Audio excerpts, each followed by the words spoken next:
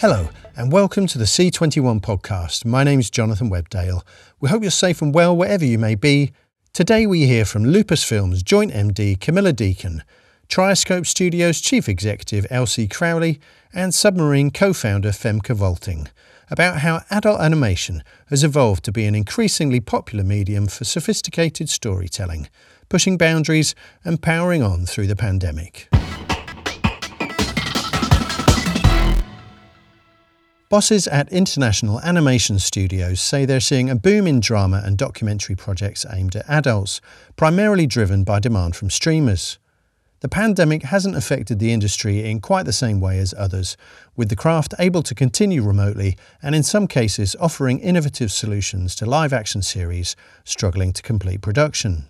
Camilla Deacon, producer and joint managing director of UK-based Lupus Films, Elsie Crowley, Chief Executive of LA-based Trioscope Studios, and Femke Wolting, co-founder of Amsterdam-headquartered Submarine, spoke to Nico Franks about these developments and how their own work is pushing boundaries in the field. Today, we're talking about adult animation, one of my favourite topics, and we've got a great panel to discuss that subject in an area where it really is booming at the moment and could be set to boom even further. So, Camilla, let's begin with you. Hello, I'm Camilla Deacon. I'm the co-founder and joint owner of Lupus Films. We've been in business for nearly 20 years and we specialise in adapting works of literature, children's books and books for adults and graphic novels as animated films. Elsie, go ahead. Hello, I'm Elsie Crowley. I am the president and CEO of Trioscope Studios. We're a fairly new studio that is built on a proprietary technology that we've developed called Trioscope Enhanced Hybrid Animation. Our focus is definitely on adult animation, particularly animated drama, using our technology engine. Our first series on Netflix, it's called The Liberator, and we're very excited about it. Femke, go ahead. Hi, my name is Femke Wolting. I'm co-founder and managing director of Submarine. We're a production company. We celebrate our 20-year anniversary this year. We're based in Amsterdam and Los Angeles. We produce animation, TV drama, and non-fiction,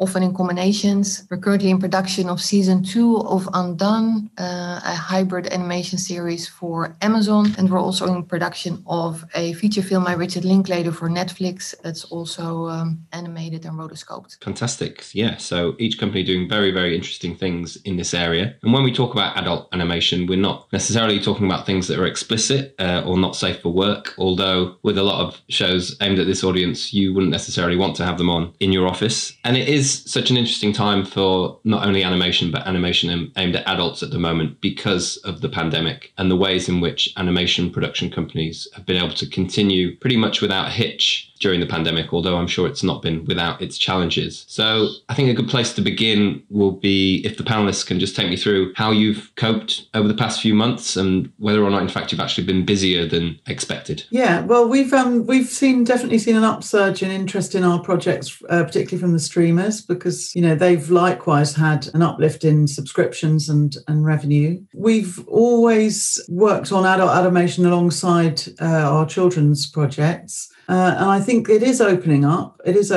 think that one of the things we've noticed there's been a lot of interest in animation for documentary features and documentary series, because I think it's a really useful way to either tackle difficult subject matter or historical subject matter where there's no archive footage, for example. So that's quite common. I think the other interesting thing is obviously the growth in the adaptation of graphic novels. We've already adapted a graphic novel called Ethel and Ernest as a feature film, and that was a film that we made in 2016. We made it over a number of years, but we completed it in 2016. And that had a really fantastic response. And since then, we've also been looking at a couple of other graphic novel projects to adapt. I think the challenging thing is looking at graphic novels where they have broader themes and then moving animation out of the realms of superheroes, if you like, into other interesting areas and topics. And I think that's something we're particularly interested in. I think looking at historical figures, biographies, for example, is a very interesting area. So yeah, I would say that it's been good for our business, and we've been able to continue production remotely remotely with our animators and storyboard artists and art directors and so on, all working from home. LC, has that been the case with you over in the States? Yeah, I mean, literally everything Camilla said, I think is certainly we're experiencing the same thing. One interesting thing that has happened is a lot of sort of big established franchises, particularly here in the United States, established television franchises who found themselves with a partially completed season or, a partially completed episode or just aspirations to kind of keep moving when they couldn't in live action, have reached out, pretty high profile shows, and said, hey, could we do a 3-episode special animated, taking our characters, and we would write to that opportunity. And a lot of times, at least our experience has been, live action producers don't understand quite how long our process and the animation process in general takes. And so there's a little bit of a letdown of like, oh, you need 2 years? Like we have 6 weeks, it's that kind of thing. But certainly our basic development slate has grown probably in the excess of 30% on exactly what Camilla said, streamers who are looking at really starting to open up to new opportunities for adult animation. And Femke, how have things been over with you in Amsterdam and LA? Well, the last 6 months have been kind of a roller coaster with productions first being stalled, then continuing. But we've been the Richard Linklater film, we finished shooting, I think, on March 9, so 3 days before the lockdown. It's first shot live action and then animated over the video image, and the backgrounds are fully animated. So then we've been able to continue production, indeed moving large parts of the teams remote, and then selling on kind of a hybrid model where people come into the studio like maybe once a week, and then when things went not so great in the Netherlands anymore, to fully remote again. And I think what Elsie and Camilla are saying, we're finding as well that there's a interest for our other adult animated productions, and also getting a lot of questions about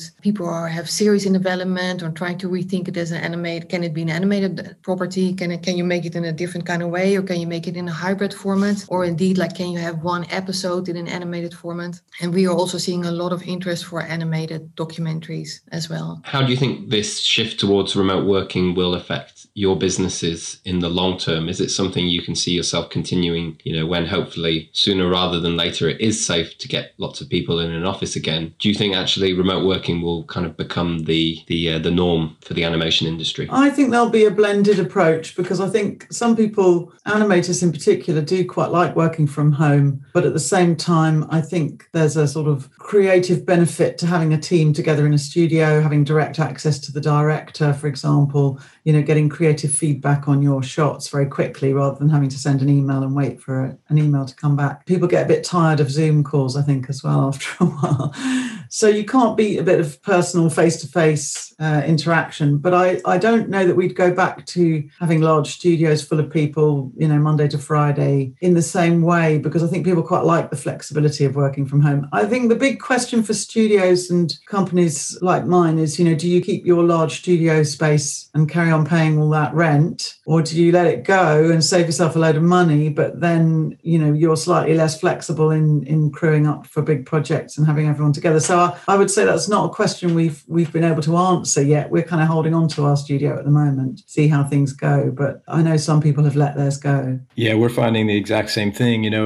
At the beginning of the pandemic, once we got all of our remote systems up and running and everything was cool, there was this moment that we had where we were like, wow, this is our new future. Like, why would we ever go back? But as time has gone on, I think, Camilla, we've experienced the same thing. I think there's a certain amount of, I don't know what you call it, just human interaction that feels like it's missing. But I would definitely second your note about rent. We have offices in Los Angeles, Atlanta, and in Poland, and it is not fun to pay a rent bill on, on 3 buildings that we never show up to for the last, 9 months or whatever it's been. Yeah, it's hard to say what the long-term effects will be, right? It's just a combination of good and bad. In the beginning, we were also like, hey, it's fine, we can do the remote working. And I think it has brought certain great things, like it's easier now, or people are getting used to working with people all over the world even more. So the reach for talent is great, and the flexibility to work with talent from different countries. Certain people love working from home, but a lot of people also miss the collaboration, and the communication just takes a lot more time. It takes more production management to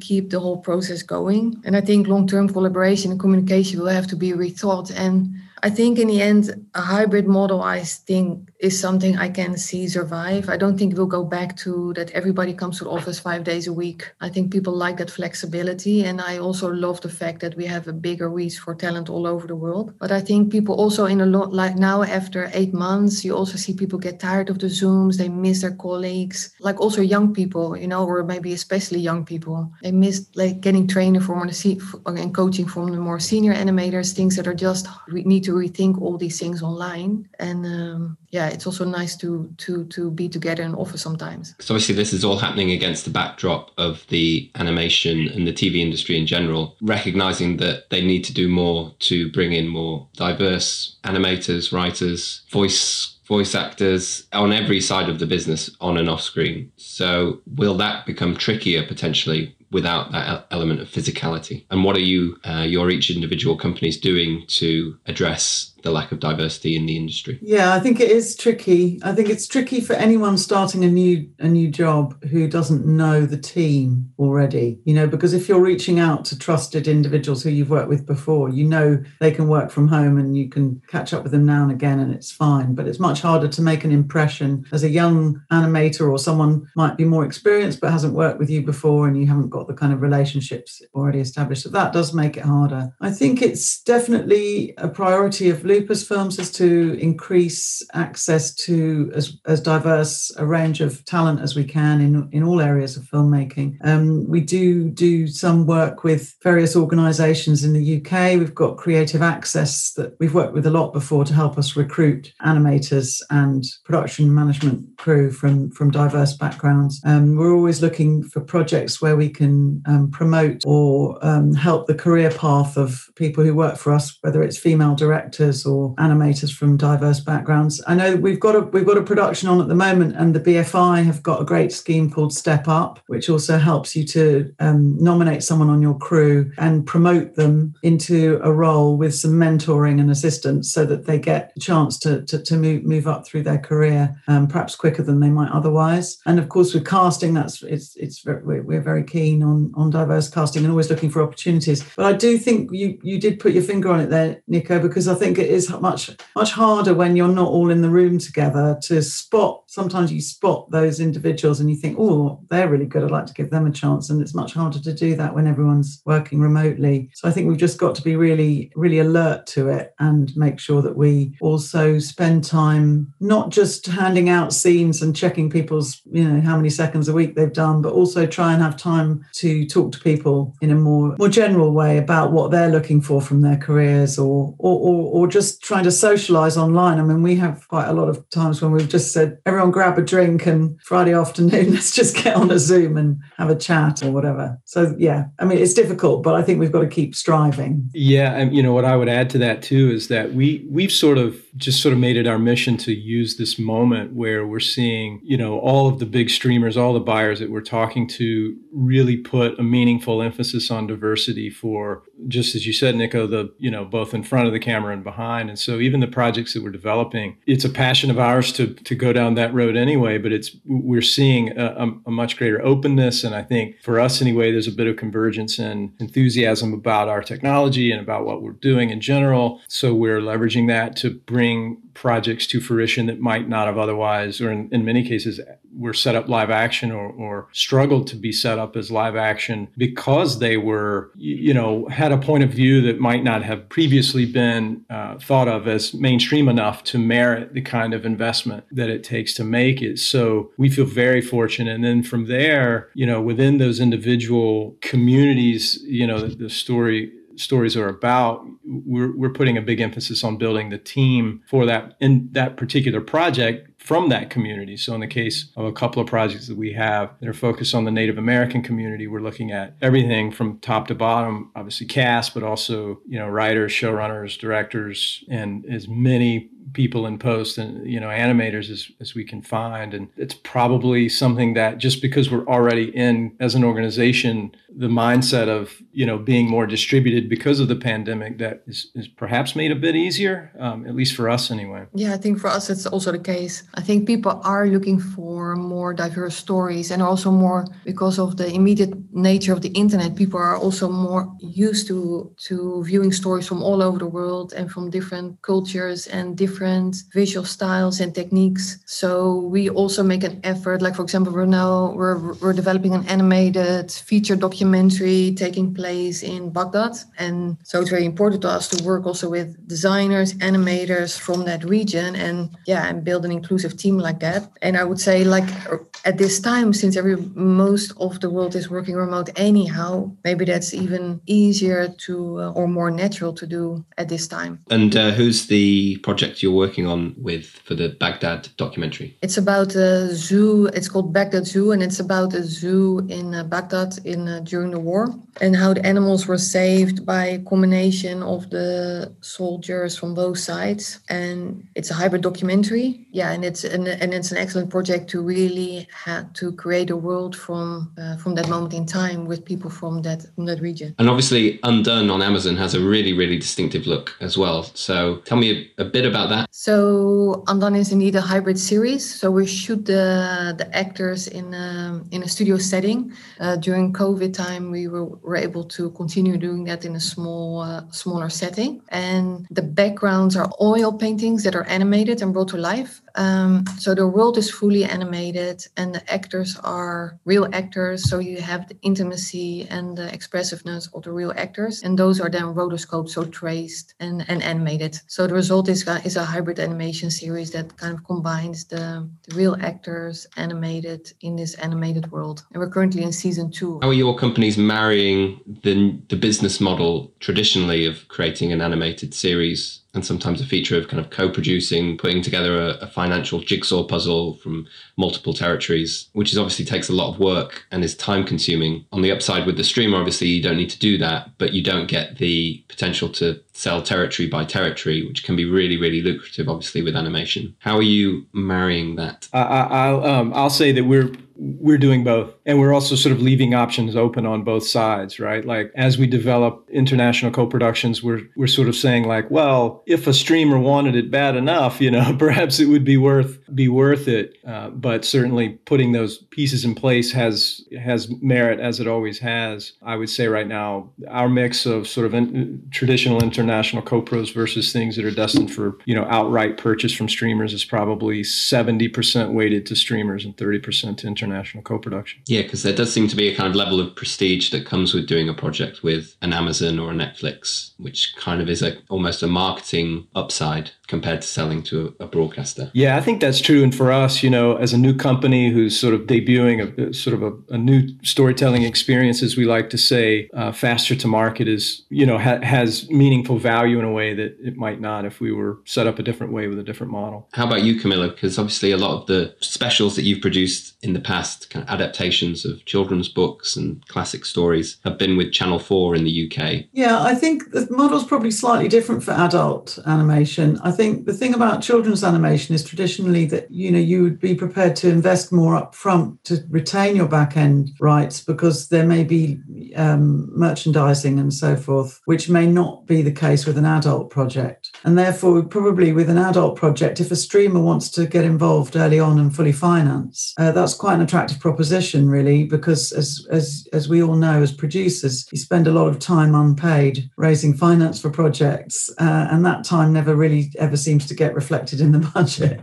So I think we're a bit like LC. We've got a mixture of the two types of project. I think the streamers definitely seem to have stepped up, and there's a point where you say, okay, they want to control it or they want to own everything, but on the other hand, we get to go into production quickly and we're fully financed and we don't have to worry about that. So it's definitely, I think each project is slightly different. You just have to weigh up the pros and cons of each approach. I think it would be a shame if everything, was fully financed by the streamers and nobody kept any rights in anything anymore, because essentially we'd all become, well-paid work for hire studios as opposed to properly independent producers. I think the difficulty with feature films at the moment is nobody quite knows what's going to happen with the cinema market, with the theatrical market. So while we're in limbo, we're very happily taking the streamers' dollars, I would say. Yeah, I think we also do a combination. A couple of years ago, the majority was co-productions. That was kind of traditionally what we would do, especially in the kids animation space. And the bigger adult animation projects that we're now doing are always streamers. I do think adult animation is until now more commissioned by the streamers because of the higher budgets and perhaps also because they're more daring,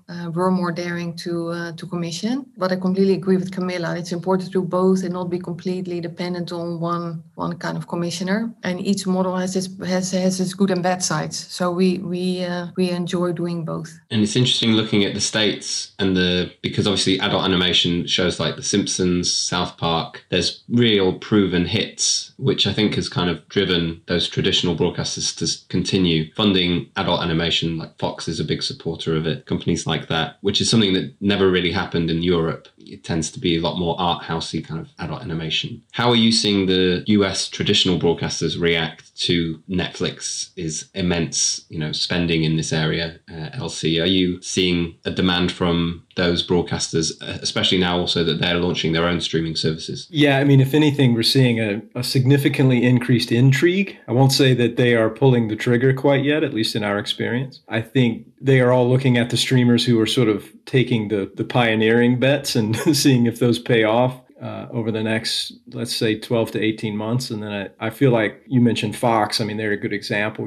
Certainly the word on the street is that they are very much interested in expanding their horizons in animation into more adult dramatic material, but I haven't necessarily seen them go for it yet. There's probably things that aren't announced. But yeah, I mean, look, and I would also add, the feeder system to the big broadcasters, the big American studios are all sort of gobbling up great projects. We're in business with several and treating, ours, and I'm guessing that everyone here has a certain amount of this, but we're just developing projects like premium drama. We're making a big effort to try to take down that wall of animation being a niche, and just both by how we're talking about the projects, but the projects that we're curating on our slate as well. And we're definitely seeing an openness at the big studios and broadcasters alike to at least consider that yet. I think it's still early. Femke, how are you seeing it? Because obviously you've got a presence in both markets. The traditional broadcasters react to how well received a lot of adult animation is being viewed on streaming services and pushing more into it in I guess a similar way that we've seen young adult be a big hit for companies like Netflix, and that's led to the broadcasters kind of realizing, we were sleeping on this audience for quite a while. Could a similar thing happen with adult animation? I think so. We got a lot of interest also from European broadcasters and indeed also American non-streamers. And I think it's also because audiences are becoming much more used to watching animation, not just in cartoons, but in different forms of drama. I mean, if you look at the top 10 box office movies, they're mostly films that largely exist out of animation. And so especially younger audiences, I don't think they make that distinguishment as much as maybe older audiences. So I do think it's a growing market also outside of the streamers. Yeah, I'd agree with that. Interestingly, when we made our film Ethel and Ernest, it was actually commissioned by BBC Drama, and it was, I believe it was the first animated film they'd put in a primetime drama slot on BBC One, which is the main terrestrial broadcaster in the UK. So that was quite a coup to get that slot and to get the backing of the drama department in that way. And we had a fantastic response from the British public when they watched it. A lot of the comments on social media, because at one point we were sort of trending at number one on Twitter, and a lot of the comments were from people saying, I didn't think I liked animation, but then I started watching this film and it really drew me in, and I just got so engaged with the characters and the emotion.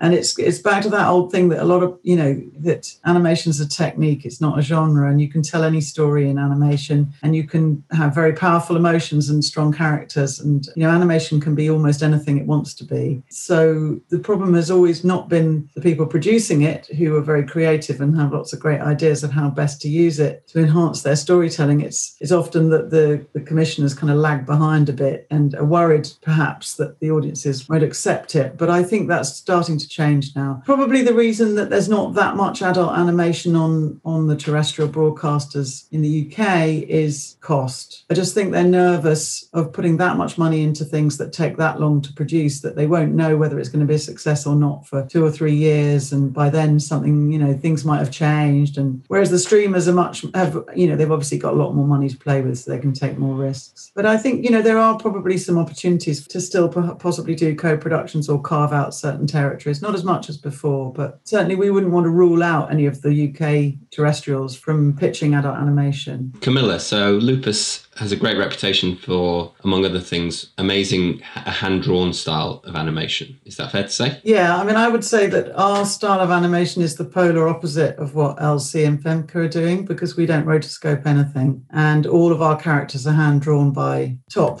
animators who've been, crafting their skills over many years and decades. So Ethel and Ernest are Raymond Briggs's parents. Raymond Briggs is probably the leading children's book author and illustrator in the UK, and has won many awards for his work. And his graphic novel, Ethel and Ernest, was a story about a very ordinary couple living through extraordinary times, where his parents, who met in the 1920s and died in the 1970s, he was reflecting on what enormous changes they'd witnessed, from the Great Depression to the Second World War, through to man landing on the moon and, the swinging 60s. And what a strange time it was for those two people who were born at the end of the Victorian era and ended up in our modern era, with space flight and aeroplanes and so on. And it's on one hand a very intimate film, because it's about a couple who fall in love and get married and have a child, and we follow them throughout their lives. And on the other hand, it's epic, because it looks at all the big moments in the 20th century. And all our animation was hand-drawn, and obviously based very closely on Raymond Briggs's original illustrations from his graphic novel. So we, a lot of our animators study life drawing, and,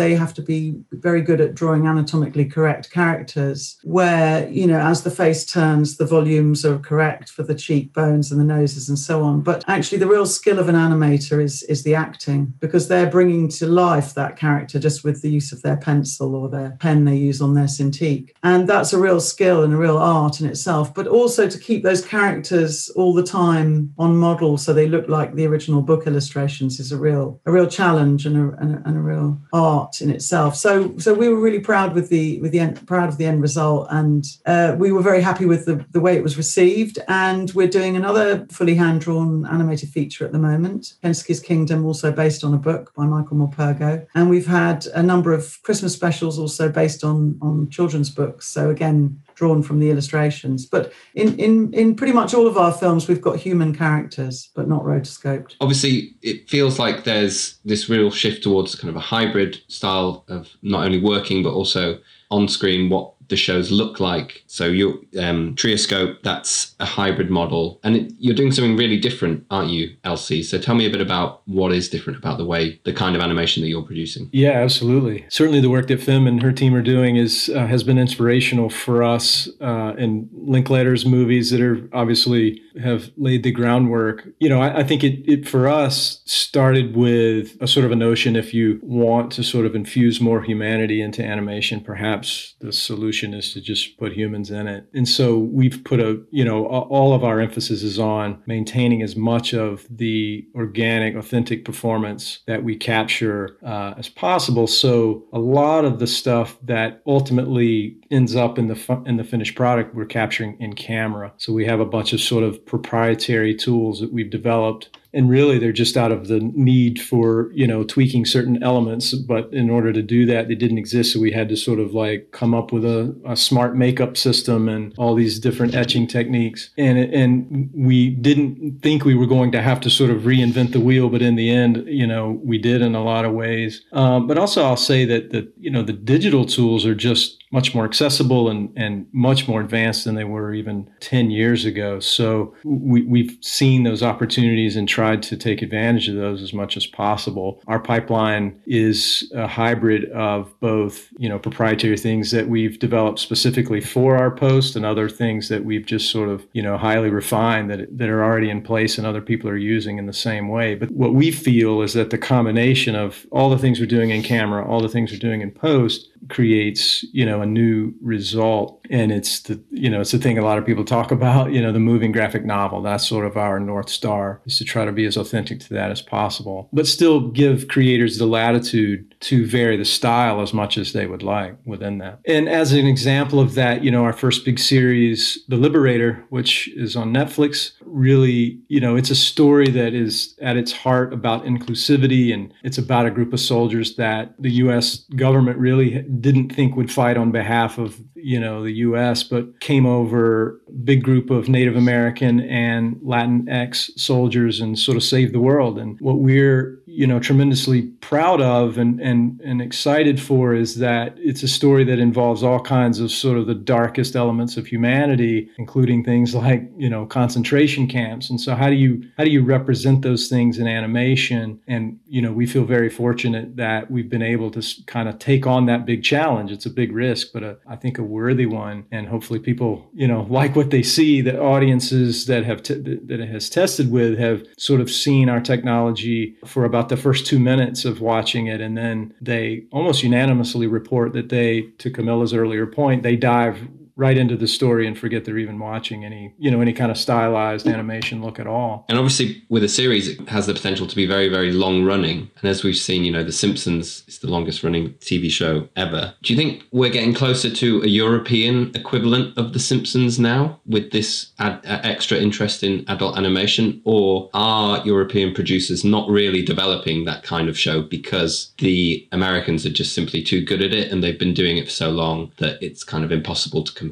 I think there's a different sensibility in Europe, but I don't think it's impossible to compete. I mean, if you look at The Amazing World of Gumball, for example, that's a European series, and that's been incredibly successful in the US and internationally. And that comes from a creative team based in London. I think that one of the things we don't do in this quite the same way is the sort of big team writing approach to making shows. We tend to have individual creators or smaller teams of writers coming up with shows, which sometimes makes them a bit more idiosyncratic, but I don't think it's impossible. And I definitely think we've seen a lot more interest from both the streamers and traditional companies like Disney in producing their series either out of the UK or Ireland or France, where there are a lot of very talented creators, writers, and animators. Yeah, I think so too. I think the American dominance in all TV is no longer there, and you see all the American studios and networks and streamers being very interested in European series. You see that in the TV market in general, and I think in animation as well. And perhaps they, out of Europe, might not come exactly something like The Simpsons, the way that is produced, like Camilla says, but there might come, I think there'll be other series that will really resonate with American audiences. Yeah, even if you look at regular drama, how European series are doing really, really well in the US, like a series like Normal People, right?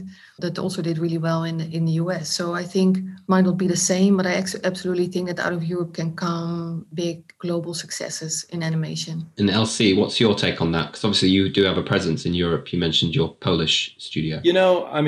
I guess time will tell. I think what I'm really excited about is and not just because we make it, but because so many great creators like everybody here and all the others that are doing it. I feel like animation having its moment for a big series, and maybe on an even a more international scale than Simpsons started out with, to be dramatic, a dramatic series to kind of capture the moment, I think is really exciting. We're doing our part. Hopefully it's one of ours, but hopefully it's somebody's, and I'm not saying that the world has enough subversive adult animated comedies, but there are a lot, and there are more and more seemingly every day. And certainly, to answer your question, Nico, like there's nothing I see that would preclude a really great comedic animation series coming from anywhere in Europe, or Australia or New Zealand.